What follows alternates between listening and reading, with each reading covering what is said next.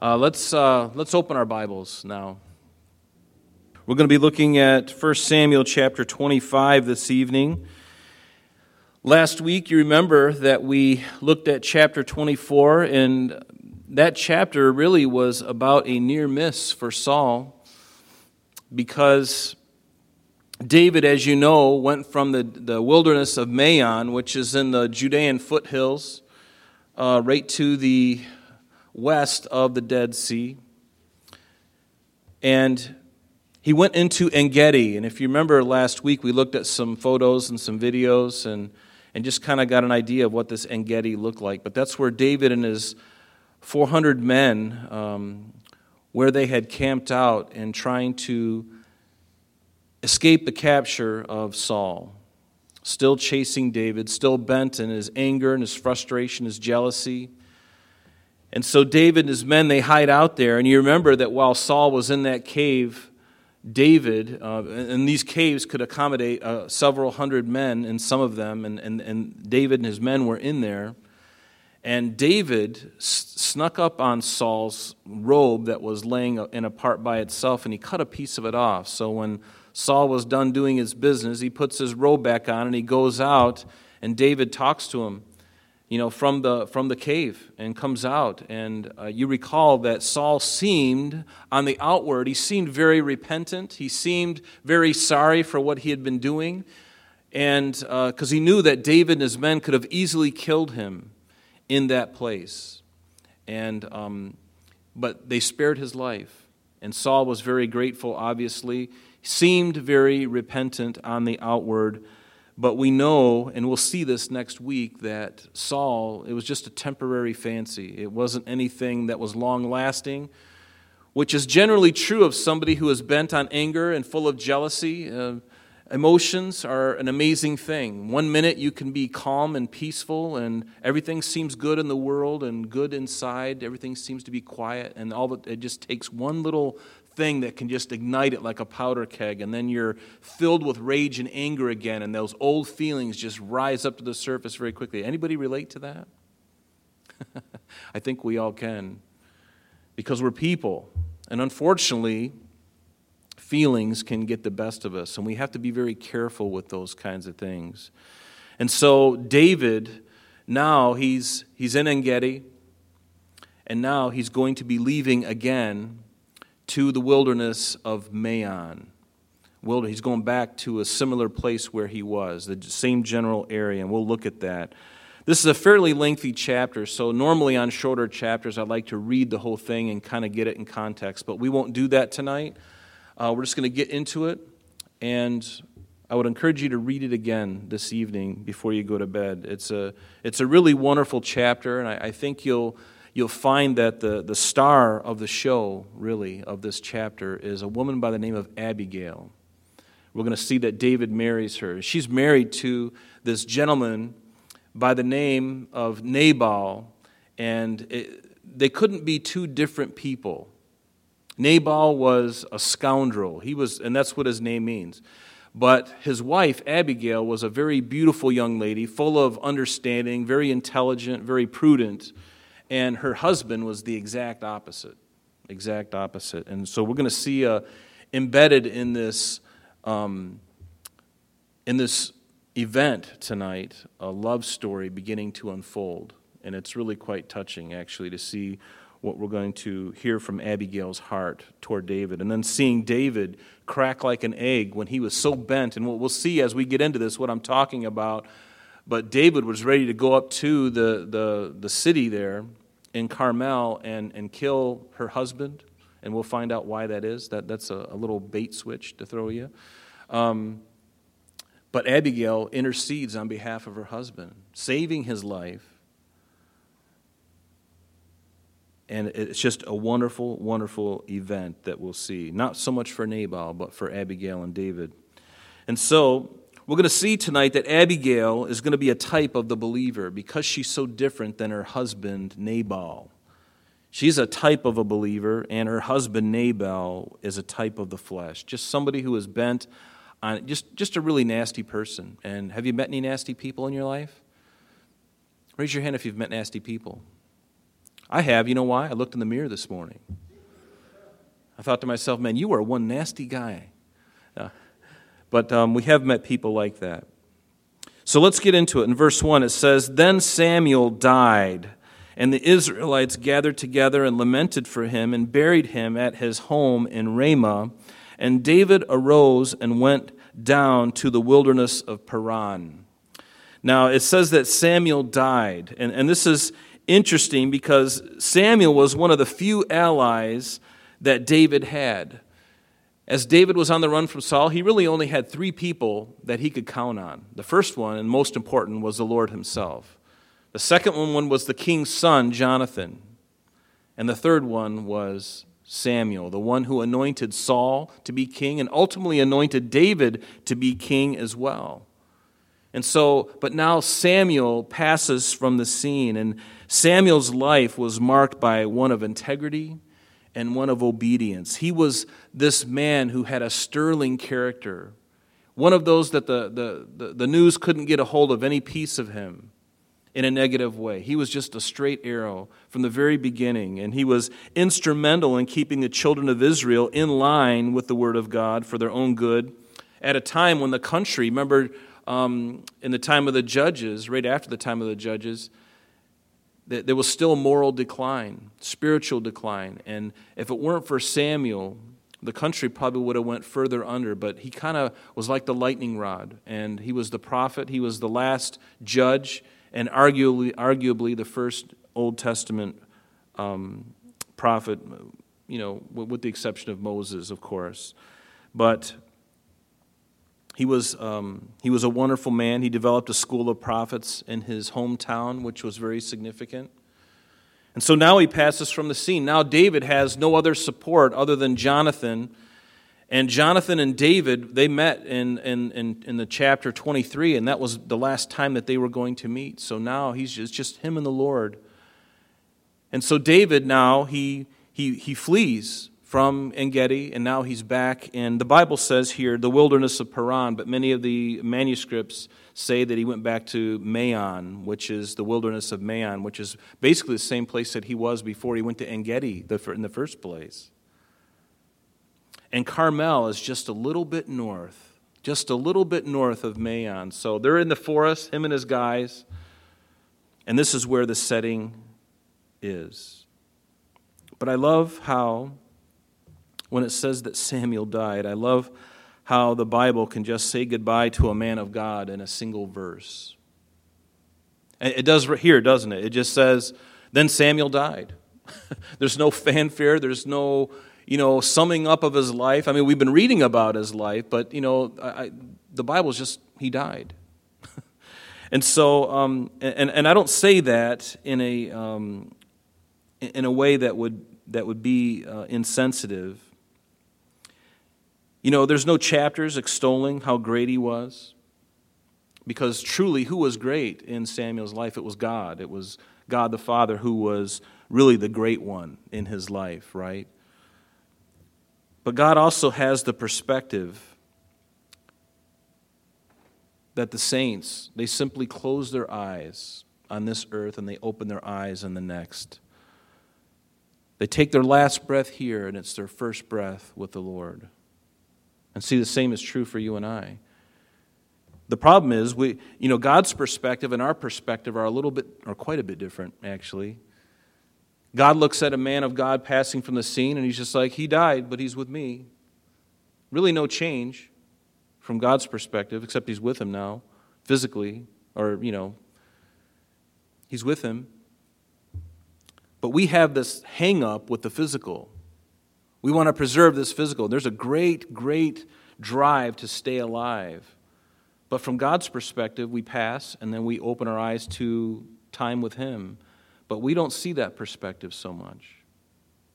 We tend to put so much emphasis on the physical. But when we look at other men of God, other patriarchs in the Bible, the death of Adam, the Bible says in Genesis 5, verse 5, all the days of Adam lived were 930 years, and he died.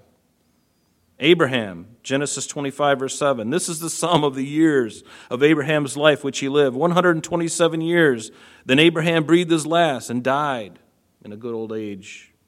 and he was gathered to his people. The death of Jacob, and when Jacob, and this is Genesis 49:33, when Jacob had finished commanding his sons, he drew up his feet into the bed, breathed his last, and was gathered to his people. And even Moses, only a little more fanfare with him. Moses, the servant of God, Deuteronomy 34, verse 5. He died there in the land of Moab according to the word of the Lord, and he buried him in a valley in the land of Moab. Moses was 120 years old when he died. His eyes were not dim, nor his natural vigor diminished. But he died. He's done.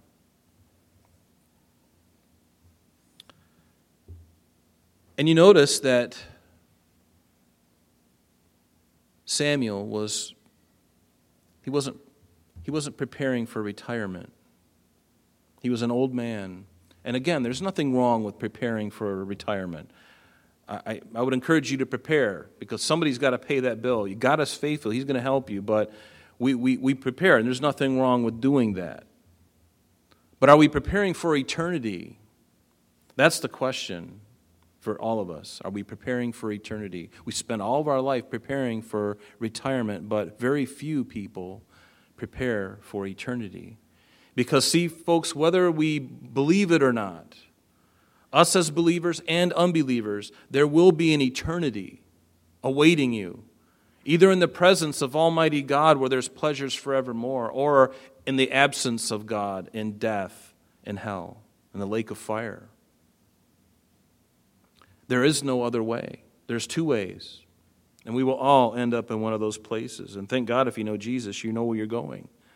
To me, that's one of the wonderful joys of being a believer in Jesus Christ, is I know where I'm going, and it's not because of any good thing I've done, not because of any good thing that you've done. Simply the merit of Christ on the cross, his blood on the cross. So, we need to prepare for eternity. And Samuel, I believe, was doing that. You know, Jesus, in the Mount of Beatitudes, he says, "Lay up for yourselves treasures in heaven, where neither moth nor rust destroys, and where thieves do not break in and steal. For where your treasure is, there your heart will be also." And that is true. If I'm looking forward to heaven, my life is going to be about preparing for eternity. Everything that I do now is going to be based on that true reality, because that's more of a reality, folks, than us sitting here today. I mean, I really believe that.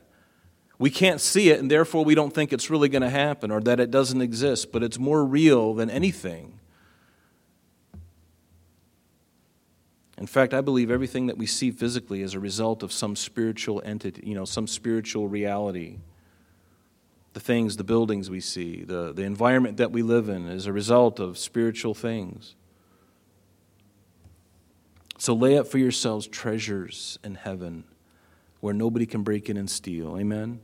But Samuel died, David's friend, his confidant, his mentor, in some ways, is gone from the scenes. And it says there at the end of verse 1 that David arose and went down to the wilderness of Paran, which, again, is really Maon, we believe. And this makes sense because Nabal lived in Maon, and David was close by. And he can't watch this man's sheep being so far down in the south, because the wilderness of Paran is about 100 miles south of the very southmost city in Israel, in Beersheba. Go about another 100 miles south, okay? That's the wilderness of Paran. Again, so there's some translational things here that got a little confused. So David fled.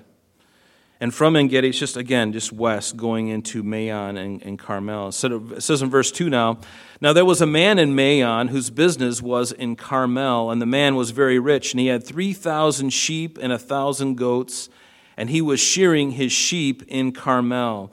This word Carmel literally means vineyard land or garden spot. And this is not the Carmel that you and I know when Elijah faced off with the 450 prophets of Baal. That Carmel is up in the northern part of Israel, in the tribe of Asher, in that area up there. This Carmel is just a little bit south, a little bit north, actually, of the wilderness of Maon. And so this is not the same place where Elijah was. But it's also a place where Saul, if you remember in chapter 15, he erected a monument in his name. Sounds like a pretty humble guy. What are you going to do today? I'm going to erect a monument in my name. And he does. Filled with himself, he puts up a monument there. This is the place where it is. And notice at the verse it says, the man was very rich. And often a man's wealth was demonstrated by his livestock. The amount of sheep and the goats and the cattle and the servants that they had. And so that's how a man's wealth was measured, really. So this man, Nabal, was a very wealthy man. And, God doesn't have a problem with wealthy people. There's a misunderstanding about wealth in the church. And I think you all know that. But it behooves me to say it again. God doesn't have a problem with wealth. Abraham and Isaac and Jacob were wealthy men. They had huge herds. They were wealthy in their days. They had a lot. But it's the attitude of the heart about those things. That's where God has a problem. That's where He has a problem. He's not concerned about our wealth, but our attitude toward it. What does it say in 1 Timothy 6, verse 10? We know this verse. For the love of money is a root of all kinds of evil, for which some have strayed from the faith in their greediness, and they've pierced themselves through with many sorrows. It is a root of all evil. Money is not the root. The love of money is a root of all kinds of mischievous and evil things. And we know that to be true. It's ironic, but there are some people who have a problem with wealth, and they're wealthy, and there are those who strive for wealth, and they get it, and they can't handle it. It ends up destroying them. But I've known people who have been millionaires, people that I know that are millionaires, and you'd never know it by looking at them. They don't have some kind of attitude. They're not spendthrifts. They're careful with their money. They're very different from the world's perspective. And God doesn't have a problem, especially if you got it through honest gain. He doesn't have a problem with that. But what about the heart? It's always about the inside, isn't it? God never looks on the outside. He could care less about the outside. It's really what's on the inside. He's always looking at that. That's why Jesus said, you've heard that it was said that if a man commits adultery, then they both shall be put to death. But he says, I tell you, but I say unto you, if a man even looks at a woman with lust in his heart, he has already committed fornication, adultery. It's all about the inside, not about the outside. So in verse 3 it says, the name of the man was Nabal, and the name of his wife was Abigail, and she was a woman of good understanding and a beautiful appearance. But the man was harsh and evil in his doings. He was of the seed or of the house of Caleb. Now this man's name, Nabal, the name only speaks of, it not only speaks of the fact that of stupidity, that's literally what the word means, but it's also perversity and moral deficiency. So this was not a good man. He probably got his wealth by ill means. He was hard and ruthless to other people. He was just a scoundrel. I mean, there are people like this in the world, and it's okay to say what they are. You know a fruit by its tree, or you know a tree by its fruit, right? There's nothing wrong with that. I mean, there's something wrong with his attitude, certainly, because this man was very well known to be a scoundrel, and his name even suggests it. I wonder what happened when his mother bore him, and he comes out, and they cut the umbilical cord, and the midwives are there, and they're cleaning him all up, and they put him in that nice little, general hospital blanket that they, multicolored thing that everybody sees in all the Facebook posts, and they hand it to her, and she's like, oh, he's so cute. I think I'll call him Nabal. I think I'll call him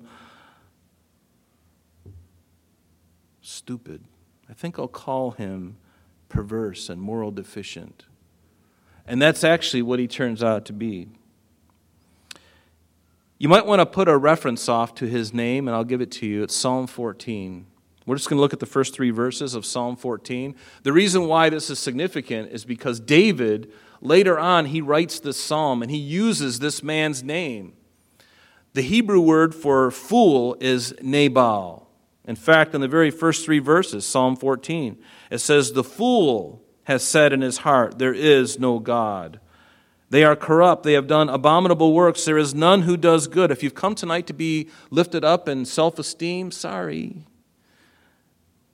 There is none who does good. The Lord looked down from heaven upon the children of men to see if there were any who did understand, who seek God, and they have all turned aside. That's the answer. They've all turned aside. They've all together become corrupt. There is none who does good. No, not one. Boy, does that just drive the nail further into the coffin of our pride, doesn't it? And the sooner I come to realize that that is the truth about me, the better off I am going to be, and the better off you're going to be. If you know that within you there lies no good thing, that's a good place to start, because then you know you need a Savior. Then you know that you are in need of a physician, because if you think everything's fine, then you have no need of a physician. But if I know I'm a scoundrel at heart, if I know that I'm born in sin and I'm continuing in it, then I need a Savior. I need somebody to save me from where I'm going to go if He doesn't intervene. Right? But that word fool is the same exact word, Nabal. Nabal. That's what it means. But Abigail, this wonderful young lady, her name means my father is joy, and there couldn't be any more opposite. And again, marriages in these days were usually done by fathers. They were prearranged marriages, probably when they were just young kids. Their parents got together and brought the two of them together. So what does a good girl like that have to do with this scoundrel? Well, it's probably arranged, as most marriages were in that culture, in that time. But she was just the exact opposite. She was a breath of fresh air. She was encouraging, positive, moral. She was intelligent. She was prudent, just like my wife, Kathy. Yeah. Sorry, Kath. But she was like a diamond. That's what Abigail was. And notice in verse 3 it says that he was of the house of Caleb. Remember Caleb? What a wonderful man this was. Remember when Moses sent the 12 spies and 10 of the spies came back and gave an evil report, but it was Joshua and Caleb that went in and says, we can take this. We can do it. God told us, let's just go and get it on. And God loved those 2 guys. And Caleb was from the tribe of Jephunneh. He was of Judah. He was a faithful man. And so this man, Nabal, came from the house of Caleb. And unfortunately, he didn't have the same character as Caleb. It says, verse 4, that when David heard in the wilderness that Nabal was shearing his sheep, David sent his 10 young men. And David said to the young man, go up to Carmel to Nabal and greet him in my name. Every year the shepherds would shear the sheep, because the sheep would just get these huge coats on them, and they would have to shear them. They'd have to get all that wool off the sheep. It was cooler for the sheep, and then they could use the wool for clothing and other things. And so when they did this every year, it was a big deal. It was a feast. They had a big feast as they were doing this every night, and they would celebrate and eat and drink. And Nabal, we'll see, gets a little too carried away. So David sends 10 young men up from the wilderness to go to Nabal. And David said to them, go up to Carmel to Nabal and greet him in my name, and thus you shall say to him who lives in prosperity, peace be to you, and peace to your house, and peace to all that you have. Now I have heard that you have shearers. Your shepherds were with us. And we did not hurt them, nor was there anything missing from them all the while they were in Carmel. Ask your young men, and they will tell you. Therefore, let my young men find favor in your eyes, for we came on a feast day. Please give whatever comes to your hand to your servants and to your son David. See, David was out in the fields, and they were actually protecting these shepherds, David being a shepherd himself. That was his beginning. He knew very well what a shepherding was all about. And so he sees all these sheep and these shepherds. And David and his men were kind to them. And now remember, these guys are on the run. They need food. But did they go after the sheep and even steal 1 or 2 from Nabal? No, they didn't. In fact, they were a wall to Nabal's sheep, shepherds and their sheep, protecting them from other bands of robbers and thieves, the Philistines. And so they were helping them. And David knew very well what that was all about. And so, verse 8, he says, "Ask your young men, and they will tell you. Therefore, let my young men find favor in your eyes, for we came on a feast day." And so David's basically saying, you know what, we've looked out for you, Nabal, for quite a while. And all we're asking is while you're celebrating, maybe you can throw a couple lambs our way. So me and the men can eat. It's a very hospitable thing that Nabal should have offered once he heard about it. He should have helped them out. Because as you know, hospitality was a very big deal in the Middle East, still is today. But Nabal was such a scoundrel. He didn't care. There was no amount of hospitality in him whatsoever. He was content on letting David and his men, and he knew who David was. David was a pretty notorious character. He's very well known by this time. And we'll see here, it says in verse 9, "So when David's young men came, they spake to Nabal concerning all these words in the name of David, and they waited. And then Nabal answered David's servants and said, 'Who is David? And who is the son of Jesse? There are many servants nowadays who break away from their master. And shall I take my bread and my water and my meat that I have killed for my shearers and give it to men who I do not know where they are from?'" And this is really a sham because he really did know. Because David, again, at this time was very well known. So David's young men turned on their heels and they went back and they came and they told David all these words.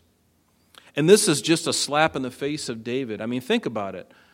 You're out there, and some time has gone by. This is not just like a day or two, okay? David and his men have been watching over these guys and being like a wall to other enemies.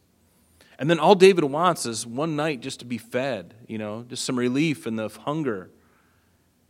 And in that culture, anybody would have said, you got it. You've been helpful to us. We'll give you, how many nights you want. We'll set you up. But Nabal was not going to have any of it. He was just a greedy, churlish man. So David, verse 13, David said to his men, "Every man gird on his sword." And so every man girded on his sword, and David also girded on his sword. And about 400 men went with David, and 200 stayed with the supplies. Again, it seems very strange that David, again, he's not quite right. He's doing a wrong thing now. We've seen David as he's been running from Saul, not quite in his right mind. When he first slew Goliath, David was riding high on faith, and now we see him not quite acting himself. And this is another episode, another event in his life where he's not quite all there. He's not thinking it through. He's being led more by his emotions and his feelings rather than faith in God. So it seems strange to us. And he's very angry, and it was not right what he was doing. And if he was to go through with this, it would be a dark stain on David personally, and certainly on when he became king. And David knew that he was going to be king. He didn't know the timing of the whole thing, because Saul was still alive and still trying to hunt him. So verse 14, "Now one of the young men told Abigail, Nabal's wife, saying, 'Look, David sent messengers from the wilderness to greet our master, and he reviled them. But the men were very good to us, and we were not hurt, nor did we miss anything as long as we accompanied them when we were in the fields. And they were a wall to us, both by night and day, all the time we were with them, keeping the sheep.'" So even the men themselves are praising David and his men for their uprightness.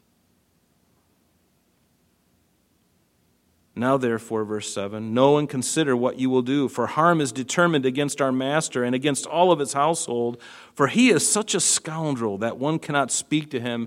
And so here a servant is talking about his master, Nabal. And that was his reputation. He was a scoundrel. Have you met somebody like that? We all have. Somebody just rude. They're just rude, filthy. Literally, it's a son of Belial. Belial is a term that's used, and it's an epithet of Satan. It's a nickname for Satan. He's the son of Belial.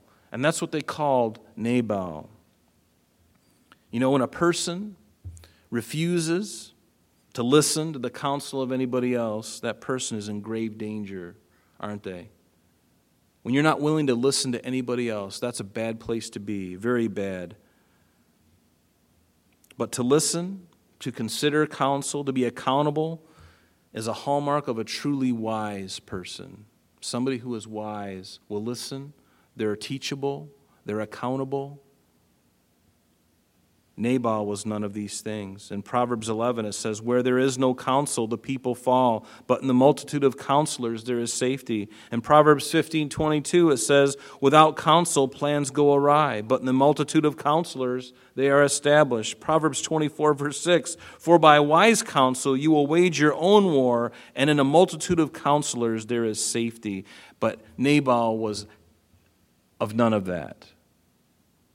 He wouldn't listen. Are you the type of person that listens? Or are you the type of person that has to figure it out your own way? Remember when you were teenagers, your mother and your father would tell you something and you say, well, I'm going to do my own thing. I'm going to go do my own thing. And then you go do your own thing, and then the thing that your father told you was going to happen if you didn't listen to him actually comes to pass. And it usually does. Son, if you do this, this is what's going to happen. No, I can do it better. I'm better. I won't even get caught because I'm better than you, Dad. Okay, son, I'll when I get the phone call when you're in jail, maybe I'll let you sit in there for a couple nights. Maybe that'll sober you up a little bit. Oh, you've got it covered, wouldn't get caught. But that's the kind of a person who's unwilling to listen. They're not willing to obey. And such as are some of us, even Christians. Are we still stubborn? Are we still willing to listen? Are you willing to listen to somebody younger than you, filled with the Spirit of God? That's a challenge. Somebody who's less mature than you, telling you something you know is right, but because you're older than them, you must have more experience. You must be better at it. You must be more wise than they are. Not always true. I've seen some old people, there's no wisdom at all. And I've seen a 14-year-old demonstrate greater wisdom than a 79-year-old person. It's the truth. It's unfortunate that somebody can live that long and still be such a mess. It's really a shame. Because by the time you're older, you should be the wonder of your neighborhood because of your kindness. But it says at the very bottom part of 17 there, he is such a scoundrel that one cannot speak to him. He's unable to be spoken to. He's unapproachable, unwilling to learn. Very unfortunate. And usually people like that, they die bitter, angry, and lonely if they don't change. That's usually the result of it. And sometimes, we need to pray for individuals like that. If you got some in your life like that, pray for them. And sometimes you need to go right to them and tell them the truth. Tell them the hard truth. But first, you better pray. You'd better pray before you go and rebuke somebody. Or even if you do it nicely in love, pray to get your own heart right and then go tell them that they're a scoundrel. You can do it in a nice way, believe me. I remember there was my mother, what I'm about to say here, I'm not going to recommend that anybody don't do this, okay? Don't do this at home. Don't try this at home. But I remember my mother telling me a story. She's a retired police officer, and she works in a restaurant. And an old couple came into the restaurant one night, and he was just nasty. She knew who these people were, and he was just always really nasty. And the wife was very nice and very kind, but the husband was he never left a tip, always very demanding, just rotten. And he spoke to her really harshly. And he said something to my mother. And my mother put him right in his place, And she really nailed him right to the wall. He said something, and my mother says, "Who died and made you king?" Something along that line, right? And the lady's like, because her husband is this, nasty Nabal type of guy. And he got really quiet. And so, again, I'm not recommending that, but sometimes we need to be assertive and tell people, not in that way necessarily. Sometimes we need a shot in the arm. We need a kind of a jolt a little bit for somebody lovingly to tell us, hey, you really need to think about what you're doing. And incidentally, that night after their dinner the lady wrote this note to my mother on the bill. I'm so thankful for you. And she gave her like a really huge tip. Nobody's ever said anything like that to him ever. He's the one barking out the orders. Never, and my mom just kind of laid him out right there. And, so anyway, we're going on. So, but in Matthew 7, Jesus said this in verse 15. He said, beware of false prophets who come in to you in sheep's clothing, but inwardly they are ravening wolves. You will know them by their fruits. Do men gather grapes from thorn bushes or figs from thistles? Even so, every good tree bears good fruit, but a bad tree bears bad fruit. A good tree cannot bear bad fruit, nor can a bad tree bear good fruit. So every tree that does not bear good fruit is cut down and thrown into the fire. Therefore, by their fruits you will know them. And such was the case of Nabal. And when you look at her, Abigail, and you contrast Nabal with Abigail, it couldn't be more night and day. She had these fruits of the fruit of the Spirit happening in her life. She had the love and the joy and the peace, the kindness, the patience, the faithfulness, the gentleness, the self-control, and her husband was just the opposite. Verse 18, it says, then Abigail made haste, and she took 200 loaves of bread, 2 skins of wine, 5 sheep already dressed, 5 seahs of roasted grain, 100 clusters of raisins, 200 cakes of figs, loaded them on donkeys, and she said to her servants, go on before me. See, I am coming after you. But she did not tell her husband Nabal. She did all of this without her husband's understanding or knowledge of it. Do you remember? This reminds me of when Jacob and Esau, it's recorded for us in Genesis 32 and chapter 33, where after taking the birthright from Esau, many years go by, and finally Jacob and Esau have a meeting. And before Jacob actually meets Esau face to face, he has these waves of offerings to his brother, livestock and sheep and everything like this. Just wave after wave, and then finally he comes to, meet him himself. And things turn out really good for Jacob and Esau. They make up, and it's a really beautiful story. Same thing here. She sends this mess of meat and provender to David, and she follows after. And that's a pretty wise thing to do. You never want to be the ambassador going out before the food to a bunch of hungry guys, especially if they don't know the food's coming. Send the food first, and then come afterwards. When they see the Big Macs coming, they're like, oh, thank God, I'm starving. Whatever you say, I'll listen to you now because I'm eating. Right? That was kind of the deal. But she didn't tell her husband, and there are times when we have to obey God rather than men. And I believe the Lord was putting on her heart to do this very thing because she was a woman of understanding, she was intelligent, and I believe she was being led by the Lord here because had she not intervened and interceded on behalf of her husband who deserved to die because of his attitude, not only would he have died, but all the other men who served with him or served under him, David was coming after all of them. And David was completely wrong in doing that. But Abigail interceded on their behalf. And she didn't tell Nabal what she was planning on doing because had she done that, he certainly would have refused her and even forbid her to go. And that would have ultimately led to his demise and all the men. Does that make sense? And so Abigail is the intercessor here. And so it was, verse 20, as she rode on the donkey, that she went down under the cover of the hill, and there were David and his men coming down toward her, and she met them. Now David had said, surely in vain I have protected all that this fellow has in the wilderness, so that nothing has missed of all that belongs to him, and he has repaid me evil for good. And he did. Nabal was a nasty man. After all that David did, there was no thanks. Not even one meal. And that was just so unheard of. That's what incensed David so much, because the hospitality thing was so ingrained in him. It was so ingrained in the culture. And when you don't see any thanksgiving, but rather a shoving away, and it's just like a slap in the face. David is incensed. He says, may God do so and more also to the enemies of David if I leave one male of all who belong to him by morning light. Now when Abigail, verse 23, saw David, she dismounted quickly from the donkey. She fell on her face before David and bowed down to the ground. She bowed down to the ground.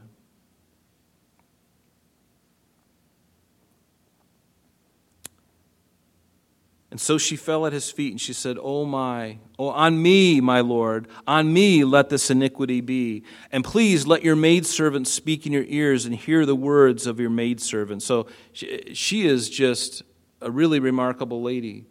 She's approaching David for who he is going to be. I mean, the men in that culture, of course, they had a higher standing, but she knows in her heart who he's destined to be.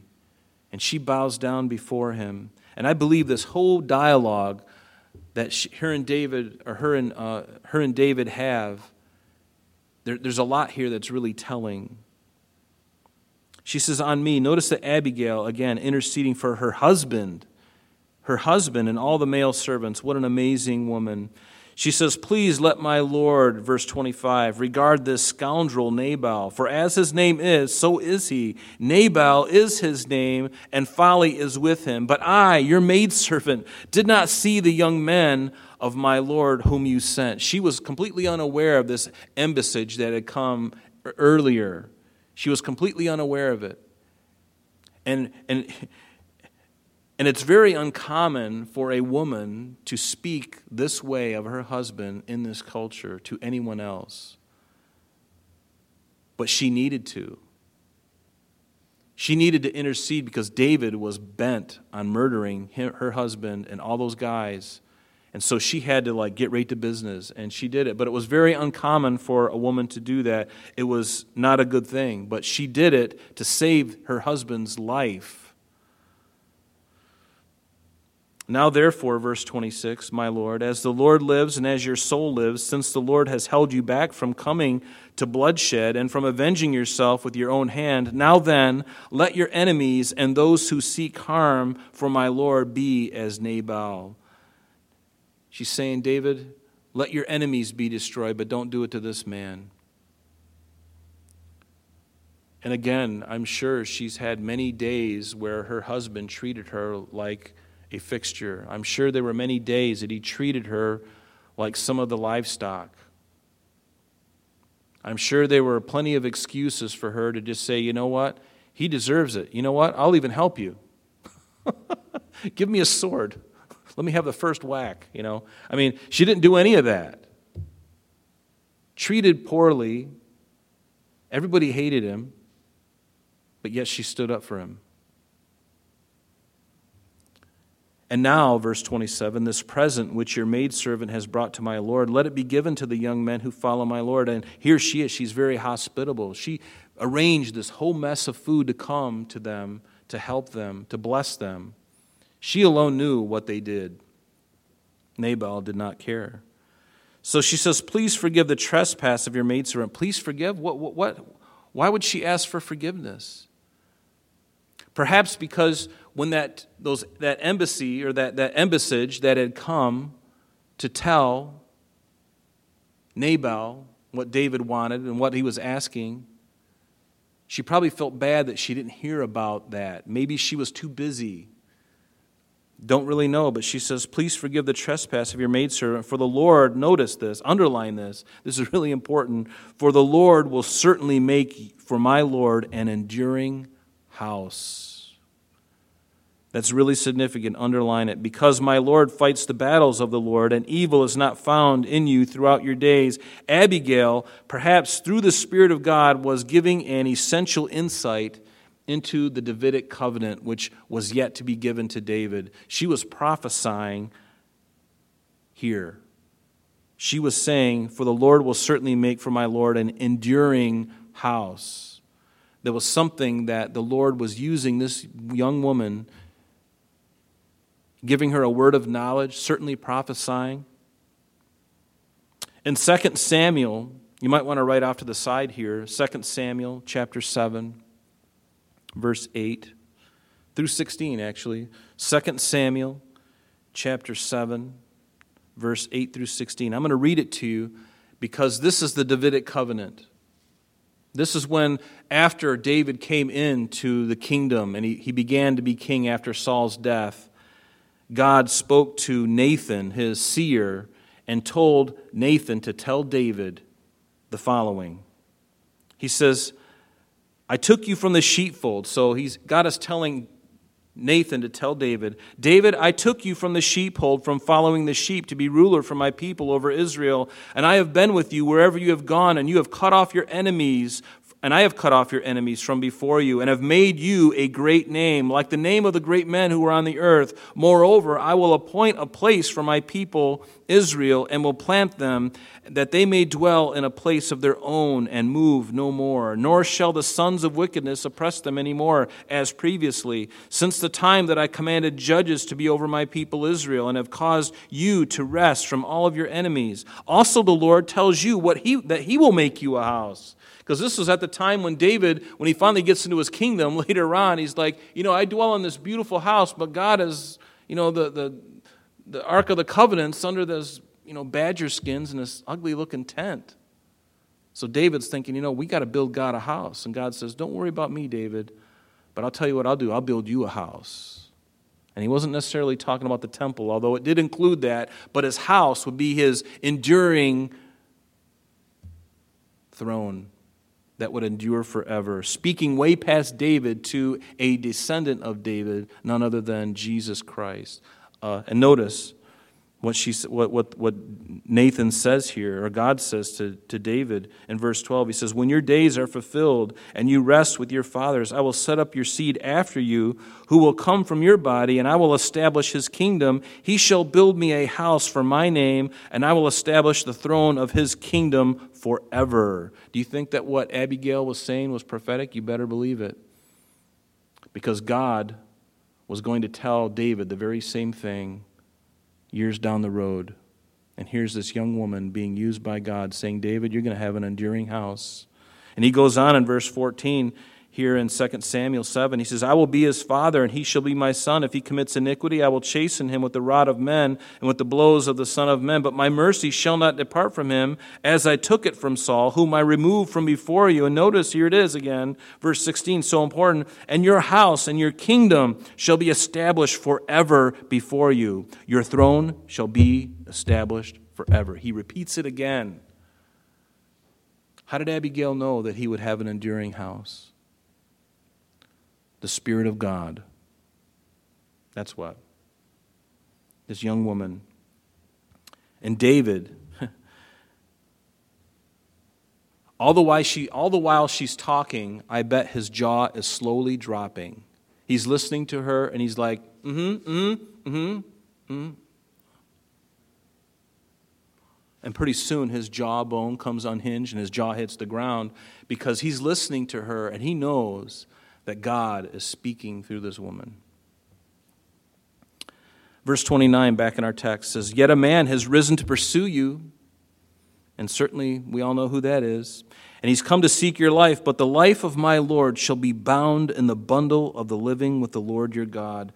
David, you are untouchable. David, you are divinely protected by God, and what a word of encouragement from a young lady.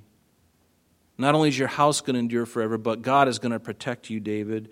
You are bound in the bundle of the living with the Lord your God, and the lives of your enemies he shall sling out as from the pocket of a sling. Doesn't that remind you of something?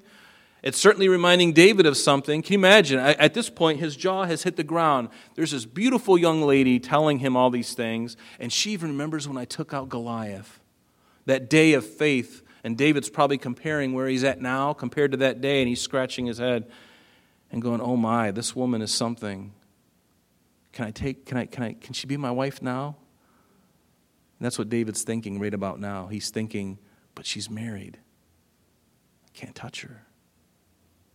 But his heart and his mind, his whole being is totally enthralled with Abigail. And something begins to birth within him and her as well.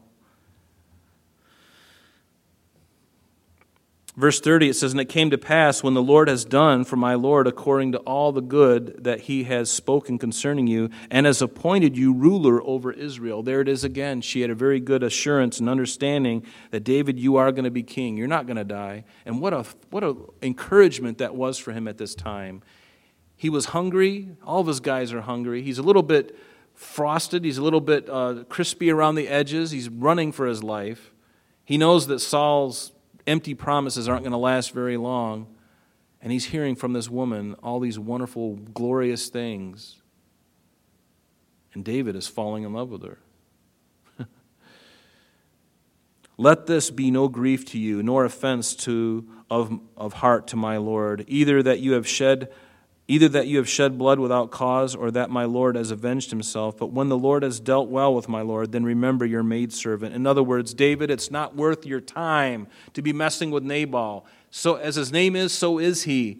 Don't even get in this guy's way. That's basically what she's saying. It's not worth your time. You don't want your reign to be stained with this incident that you're about to do. And I love what Proverbs says. In fact, I labeled this whole message, "A soft answer turns away wrath." So Proverbs 15, "A soft answer turns away wrath, but a harsh word stirs up anger." And this was Abigail's way of a soft answer. You notice how well she did it too? That really takes something. That really takes the Spirit of God, and it takes a woman. I think there's very few guys that can be led. I mean, it happens, don't get me wrong, but there's just something so sweet in the way she spoke to him, encouraging him not to go through with it, telling him of things to come yet. David, you don't want to be here. You don't want to be messing with this. So David, verse 32, he says, "Blessed is the Lord God of Israel, who sent you this day to meet me."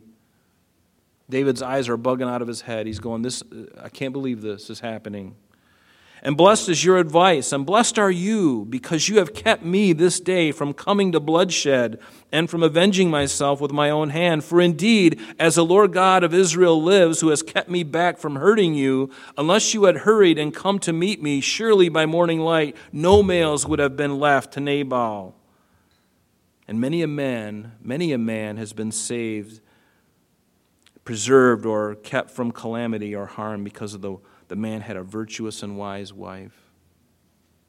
Happy is the man who finds a woman like Abigail. I've got one. Happy is the man who has a woman like that, full of all these good things. Nabal owed Abigail his life. Turn with me to Proverbs 31. We're not going to read the whole thing, but I'm just going to read straight through Proverbs. We're going to start in verse 10, because this is exactly the way Abigail was. This was her.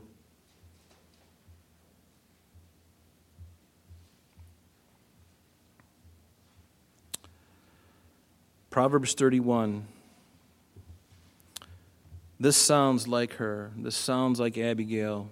Verse 10, "Who can find a virtuous wife? For her worth is far above rubies. The heart of her husband safely trusts her." And I'm sure Nabal did. He trusted her. "So he will have no lack of gain." In fact, I think Abigail was part of the reason of his success. It's very possible. "She does him good," verse 12, "and not evil all the days of her life." She certainly is doing that.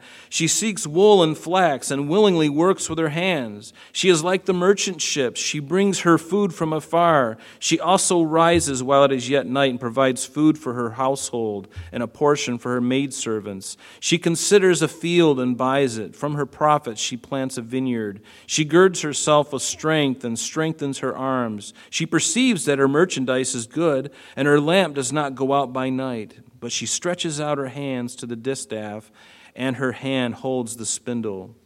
She extends her hand to the poor. Yes, she reaches out her hands to the needy, which she did to David and his men. She is not afraid of snow of her household, for all her household is clothed with scarlet. She makes tapestry for herself. Her clothing is fine linen and purple.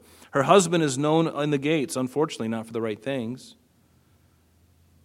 When he sits among the elders of the land, she makes linen garments and sells them, and supplies sashes for the merchants. Strength and honor are her clothing. She shall rejoice in time to come. She opens her mouth with wisdom, and on her tongue is the law of kindness. She watches over the ways of her household, and does not eat the bread of idleness. Her children rise up and call her blessed. Her husband also, and he praises her. Many daughters have done well, but you excel them all. And charm is deceitful, and beauty is passing. But a woman who fears the Lord, she shall be praised. Give her the fruit of her hands, and let her own works praise her in the gates. And this was Abigail. This was Abigail, a virtuous woman.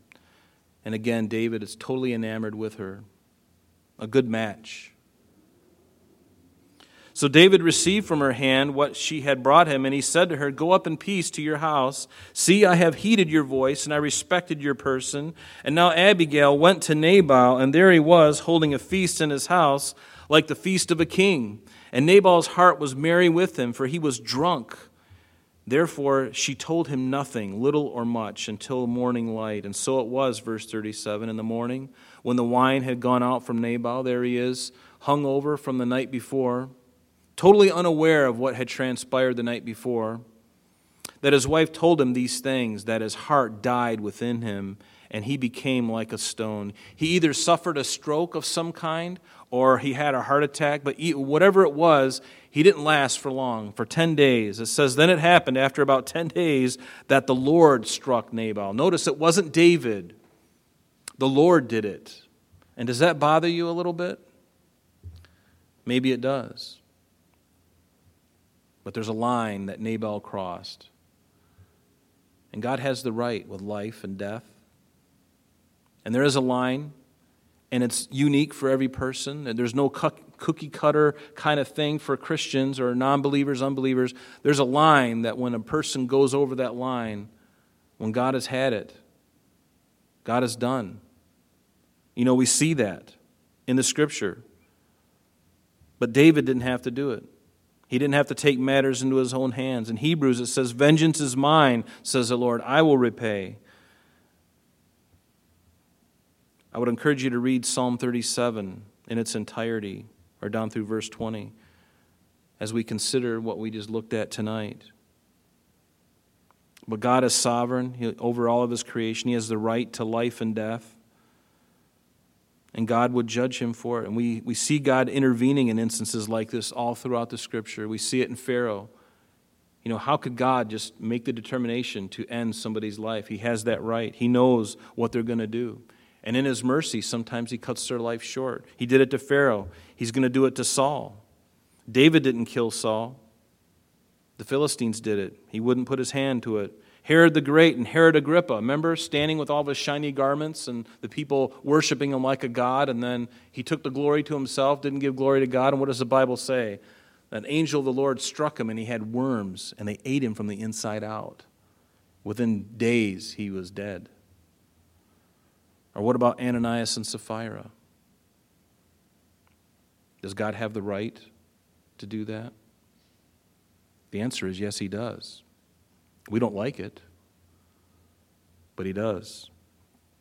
Verse 39, so when David heard that Nabal was dead, he said, "Blessed be the Lord, who has pleaded the cause of my reproach from the hand of Nabal and has kept his servant from evil. For the Lord has returned the wickedness of Nabal on his own head." And David sent and proposed to Abigail to take her as his wife. You know, it would have been wrong for him to go kill, you know. We'll see David do that later with, Bathsheba. And yet David would crack like an egg and God would forgive him. And David's in heaven. He was a murderer and adulterer, but he confessed to his sin and he never did it again. Do you notice the difference? It's not the fact that you do something really dumb like that or you do something so sinful. The main thing is that you confess it and you turn from it.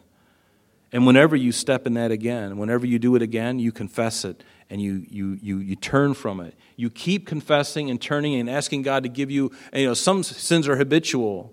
And you got to keep fighting that fight. And you always continue. And pretty soon you're going to be sick of it. And you're going to get to the point where, like, you know what, I've really had it. And the Lord's going, I know. You've been saying this for about 100 times now so far, and you haven't really turned. And God is so gracious. He's so gracious. But God forgave David, and David is in glory. Remember that. Have you done something so wicked in your past that you can't forgive yourself, but God will forgive you? Well, if God forgives you and you don't forgive yourself, then what does that make you? It makes you God. God help us. Right? If God has forgiven you, why are you still lounging around, and why are you still unwilling to forgive yourself? Why are you still beating yourself up over something you did 20, 15, 20 years ago? Why are you still kicking yourself, thinking that somehow you've got to atone for your own sin?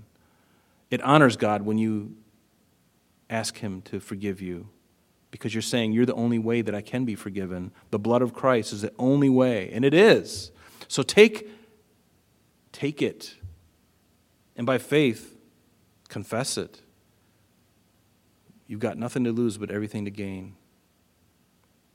Right?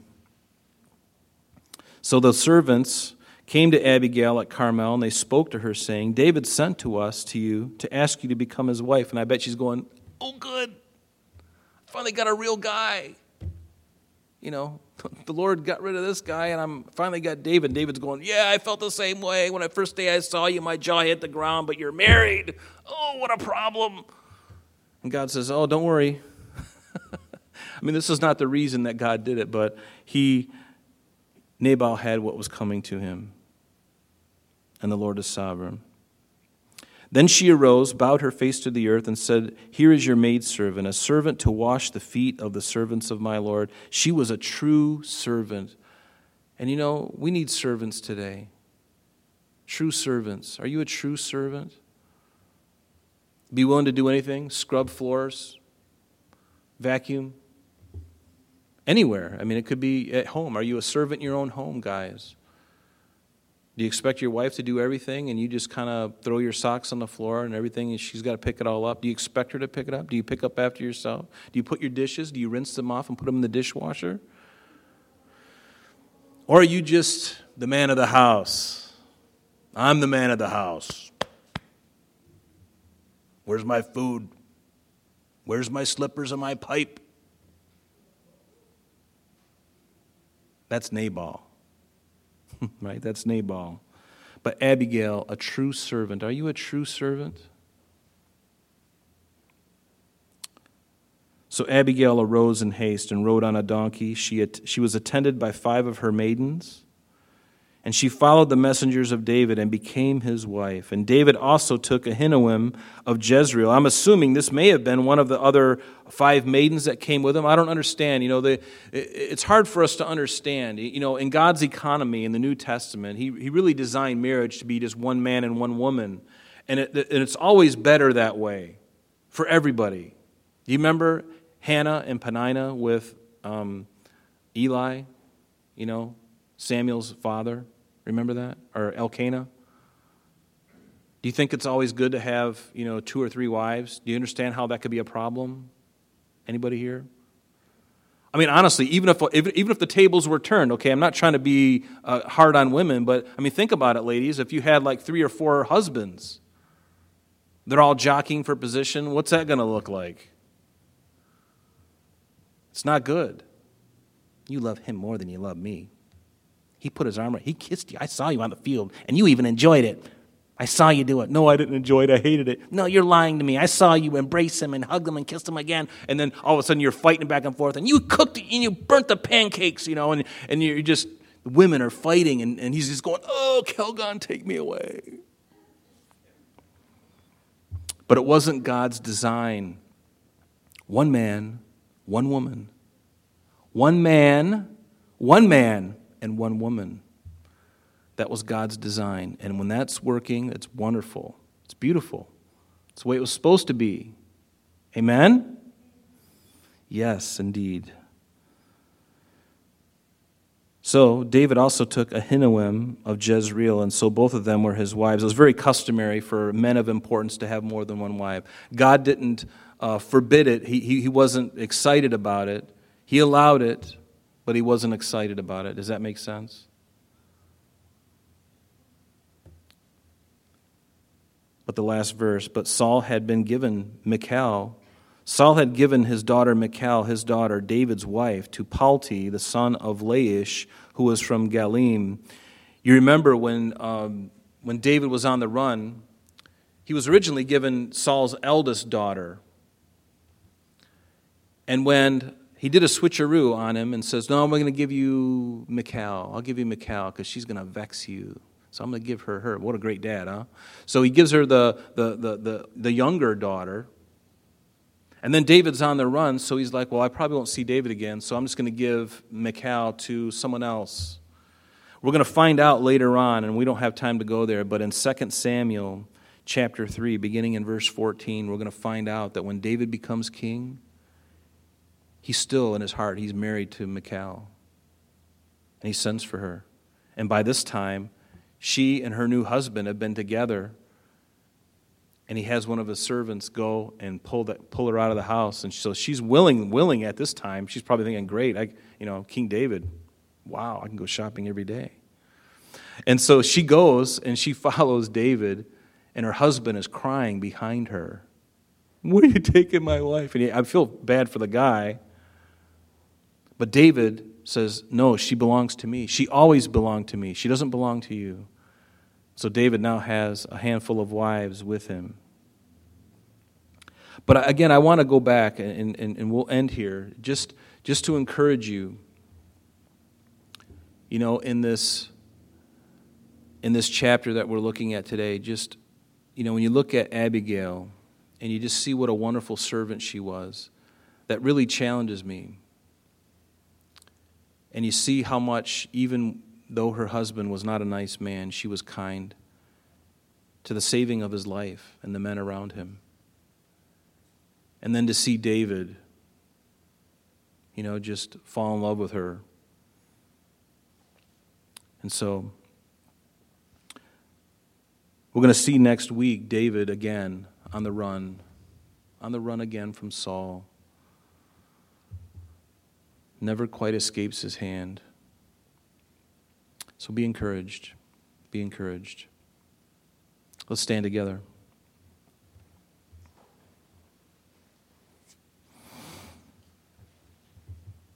Father, we thank you for this night, and we thank you for this chapter, Lord, and thank you, Lord, that you preserve us from so many hurtful things, Lord. Just thinking of how David was bent, Lord, on destruction, and Lord, you sent this woman with just such a wonderful heart, filled with prophecy, and just changing David's life, Lord. And Father, help us to be men and women, Lord, servants, that we would listen, that we'd be accountable, that we'd be willing to listen, and that we wouldn't allow our emotions to rule over us, Lord, anger, fits of anger, Lord, just being led by the Spirit, Lord, and having the fruit of the Spirit govern our lives, the temperance and the patience, the self-control, all these things. And so, Father, just have your way with us today, Lord, and tonight, and bless our day tomorrow. In Jesus' name we pray. Amen. Amen.